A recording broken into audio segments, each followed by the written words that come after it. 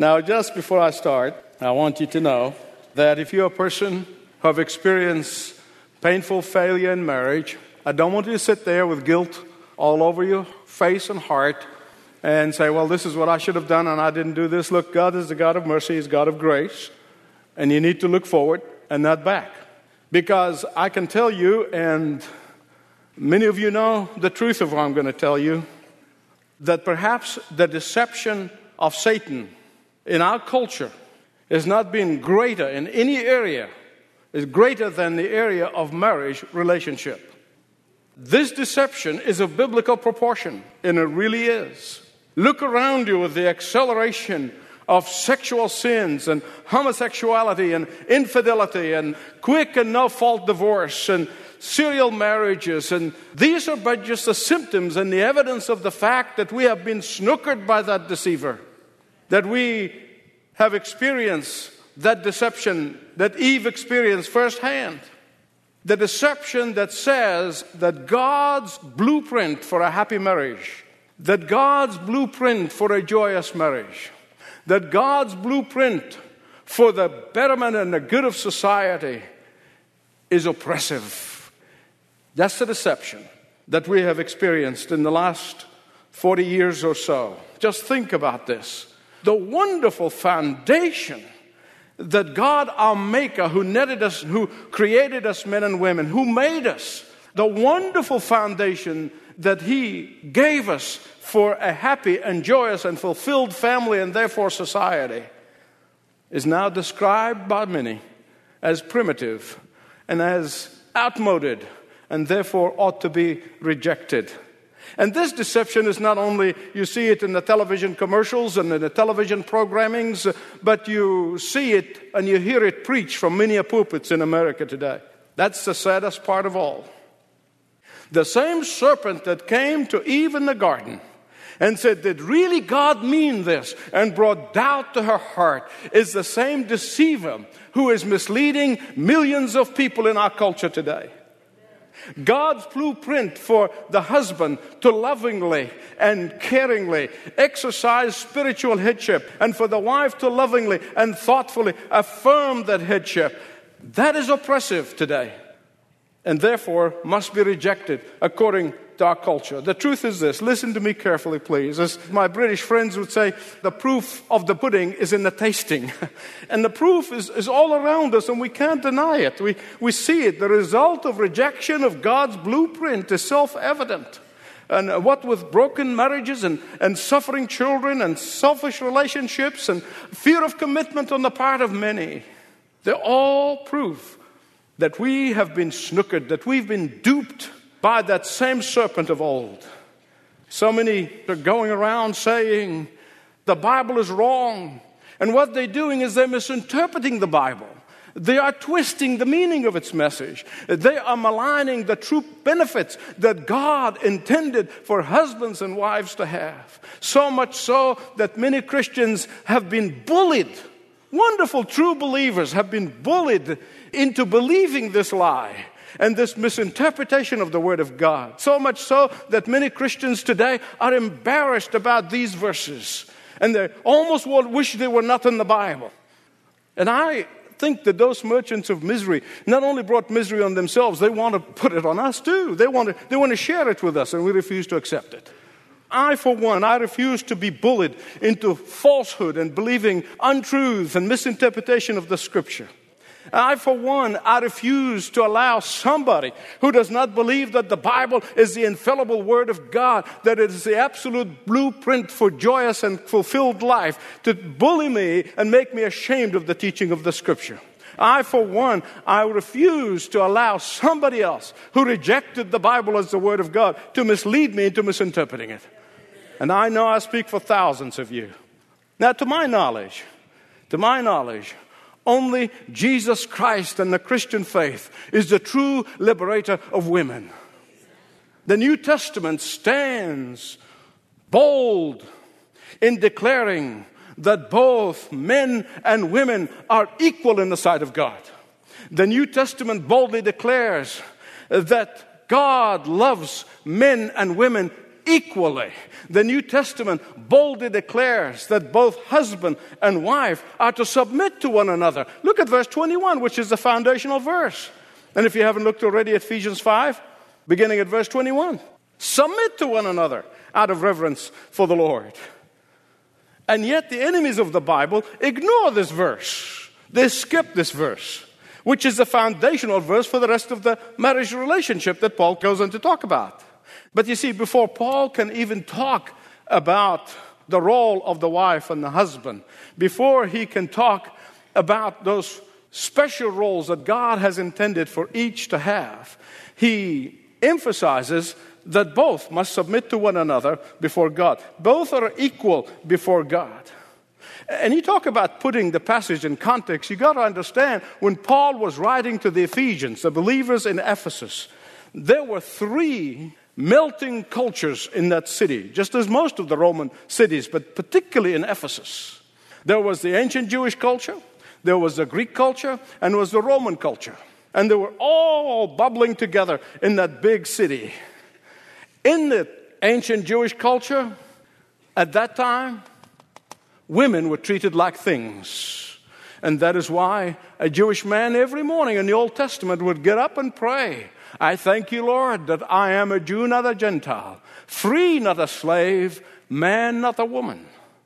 That was his daily prayer. The women did not fare much better in the Greek culture. They were kept out of sight and in total obedience to their husbands. Xenophon, who is a Greek writer, writes and explains, he said, the reason for this, and I quote, that she might see as little as possible, hear as little as possible, and ask as little as possible. End of quote. The Roman culture was not much better either for women. It was a disaster because women had no right whatsoever. In fact, under the Roman law, women were equal to children. Seneca, the Roman writer, writes, he said, women were married to be divorced and divorced to be married. And in the midst of this horrible melting of 3 cultures, the Apostle Paul comes in and he says, submit to one another out of reverence for God. That's a revolutionary thinking. That was not something they even understood or comprehended before. I want you to hear me right. This is really important. As far as I'm concerned, this is true women's liberation. This is true women's freedom. This is true equality in God's eyes. The fact that the Bible assigns different roles for husbands and different roles for wives should be freeing, not oppressing. It should be fulfilling, not oppressing. If we are really truthful, if we're really honest and truthful with ourselves, we would have to admit that the reason why we are drowning in an ocean of books and tapes and seminars and conferences and counselors and on marriage and on sex is because we just don't want to accept God's blueprints. We want to find something else that might agree with us. We just don't want to accept that. And because we don't want to accept God's blueprints for joyous marriage, we run around thinking, man, if I just read the latest book by Dr. Smilfungus on marriage, I'll be all right. My marriage will be okay. If I just go to that next seminar by Super Duck over there, he's got this seminar charging $25 or $50, whatever they charge for seminars now, about marriage, my marriage will work. That's all you need. Ephesians chapter 5. That's all you need. Somebody got around and said, man, if I can just find a pastor or a counselor who agrees with me and take my side against my spouse, I'll be all right. Beloved, I want to plead with you. You need to stop today as you hear the word of God. I want to plead with you to say, God, teach me your blueprint and help me to live by them, whatever the future may hold for me. Now, before Paul can talk about relationships between husband and wife and parents and children and relationships at the workplace, before he could get to that, he had to start by talking about be filled with the Holy Spirit. And why? It is a command.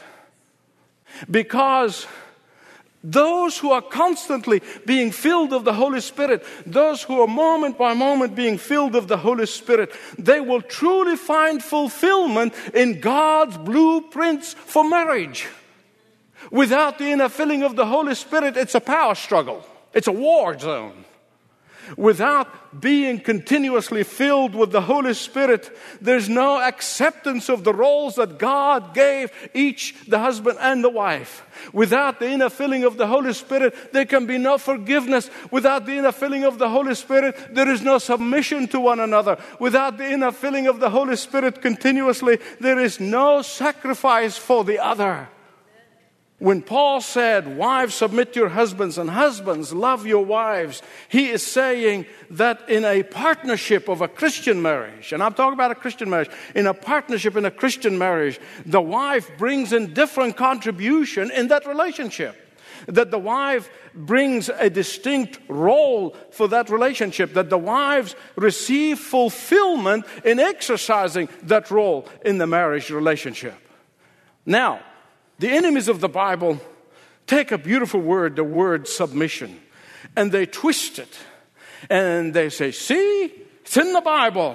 It means subjugation, and it means subordination. Now, in your life, that is not our Bible. That is not our teaching. That is not the Christian faith. That word means nothing of the sort. First, you cannot separate the wife's submission from her husband's headship. And the two must go together. The two are inseparable. The two are inexorably linked together. Leadership in the Christian home, the headship in the Christian home, must be in the model of Christ. It has to be. Otherwise, it's not in the Christian marriage. How did Jesus Christ exercise headship? Listen to me very carefully. By serving, by giving, by sacrificing, by putting his bride, the church, first, and even dying for her. And who wouldn't want to submit to this kind of loving leadership? Now, beloved, it is very, very important to realize that marriage is not a power struggle. Once you get into a power struggle, you're going to discover that there's either the wife refuses to be spirit-filled in her role of submission, or the husband refuses to be spirit-filled in his role of servant leadership, or both. God's plan for marriage is not for the exhortation of the husband and the suppression of the wife. That is not the New Testament. God's plan, when it is fully obeyed and when it is fully followed, brings greater joy to a marriage than you can experience in 10 lifetimes. Look at the passage again. Did you notice how the Apostle Paul used twice as many verses in speaking to husbands as he does addressing the wives? Did you see that? You say, why is that? Well, women are fast on the uptake. They get it much quicker than men, and men needed twice as much explanation to get it.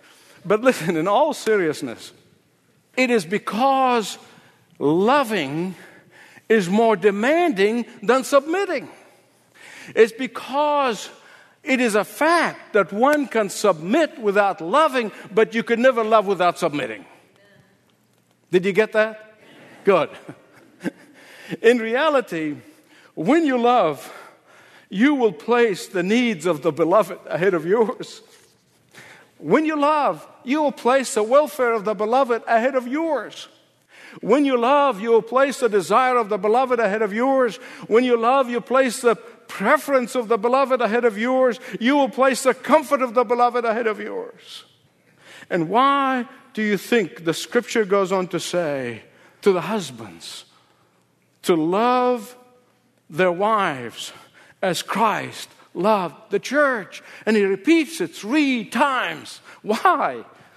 Well, you say, what did Christ do for his bride? Listen, he left the glories of heaven. You and I will never understand what that is until we get there. Until we see with our spiritual eyes. We can imagine, we can read the scripture. Until we know what the splendor and the glory of God is like, we'll never understand what it means for the Lord Jesus Christ to leave that splendor and come to earth, to a world that hated him, to a world that mocked him, to a world that cursed him, to a world that ultimately crucified him. Jesus put his own needs, his own likes, his own desires, his own welfare aside so that he may redeem his bride, so that he may save his bride, so that he may cleanse his bride. Love wants only the best for the one it loves. Love can never stand idly by, watching the beloved suffer any evil or harm. Love can never be passive when the beloved is in danger. Love never entices the beloved to do the wrong thing. And so when Paul is talking about submitting in everything, he's talking about every good thing. If a husband ever asks his wife to lie, she has every right to refuse to submit to him. If a husband asks his wife to commit sin, she has to say with the apostles, God must be obeyed first. You need to understand, this is pure Scripture. Look at verses 25 and 26. He loved his bride, the church, by cleansing her and washing with water through the word, so that he may present her to himself in her glory without spot or wrinkle. Now, I was thinking about this week. I said, man, the Holy Spirit is going to give you the best Botox that money can buy. He's going to get rid of all those wrinkles and those spots, all the sins and rebellions, all the things we're conscious of that absolutely brings us down again and again and again. They're going to be cleansed day by day. How? By the inner filling of the Holy Spirit and constantly moving from one point of glory into another, cleansed, purified until we see Him face to face in glory. He continuously cleanses us and purifies us. And beloved, what a wife in her right mind does not want to submit, affirm, honor, respect, delight, follow, build up this kind of love? Let me tell you 5 things. No, I'm not going to expound on them, just give you the headlines. 5 things about this blueprint of God for a joyous, contented, happy marriage. First, submission is not a dirty word. Far from it. So much so that the Apostle Paul proceeds by the injunction saying, submit to one another. It's not a dirty word. Jesus, Philippians said, although he was equal with God, and yet he did not consider that equality to be something to grab hold of and never let go of. But he did. He let go of it so that he may come and die for his bride. He submitted to God the Father. So I have a question for you today. Did God the Son become inferior to God the Father because he submitted to him? No, and a million no. The thought of superiority, inferiority is not in the New Testament. It's not biblical. Jesus submitted to the Father. Submission is a beautiful word. Secondly, the wife's submission is a submission to a lover, not to a boss.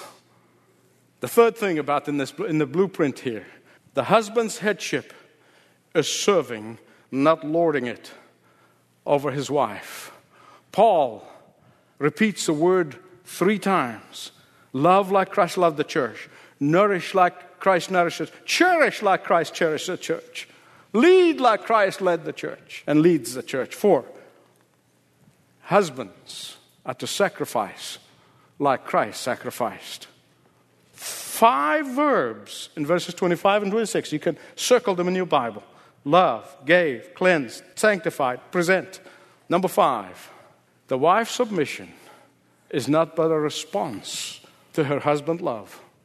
Honoring of her husband's love. Lifting him up. God created men and women for different roles. And ladies, God has called you to respond to your husband's love by lifting him up, by encouraging him, not beat him down. That's all that God is asking of you to do. And husbands, God called us, above all, to put our wives and their needs ahead of ours. I want to tell you this as I conclude.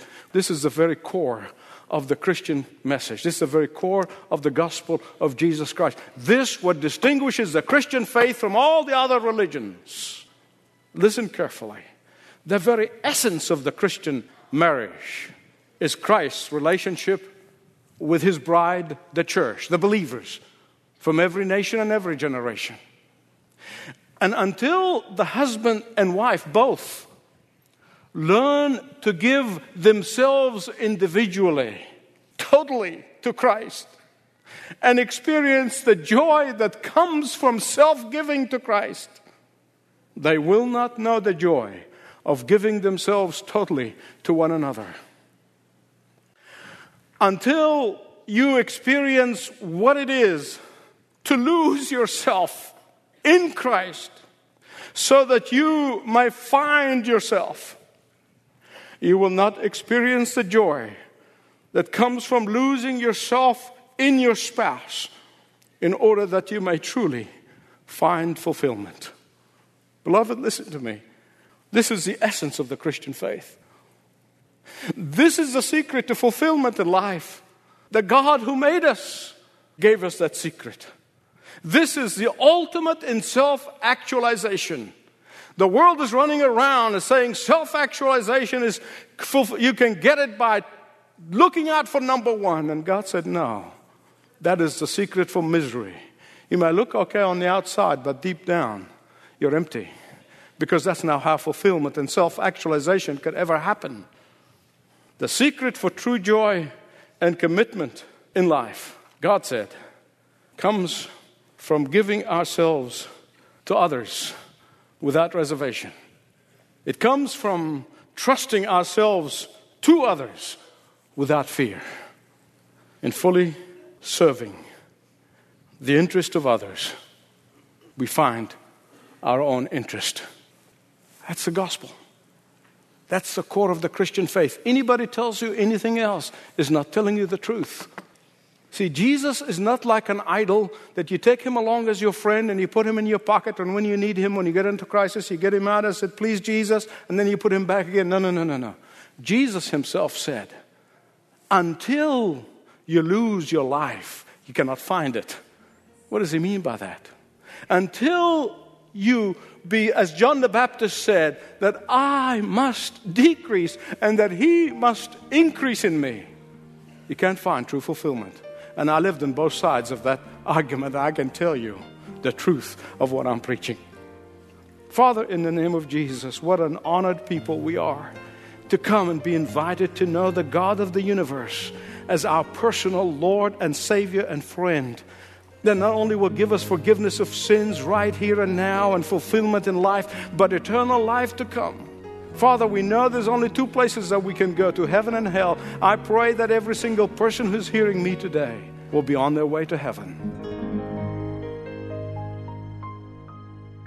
Thanks for listening to this message from Dr. Michael Youssef, recently featured on Leading the Way. If you'd like to know more about us, please visit ltw.org. That's ltw.org.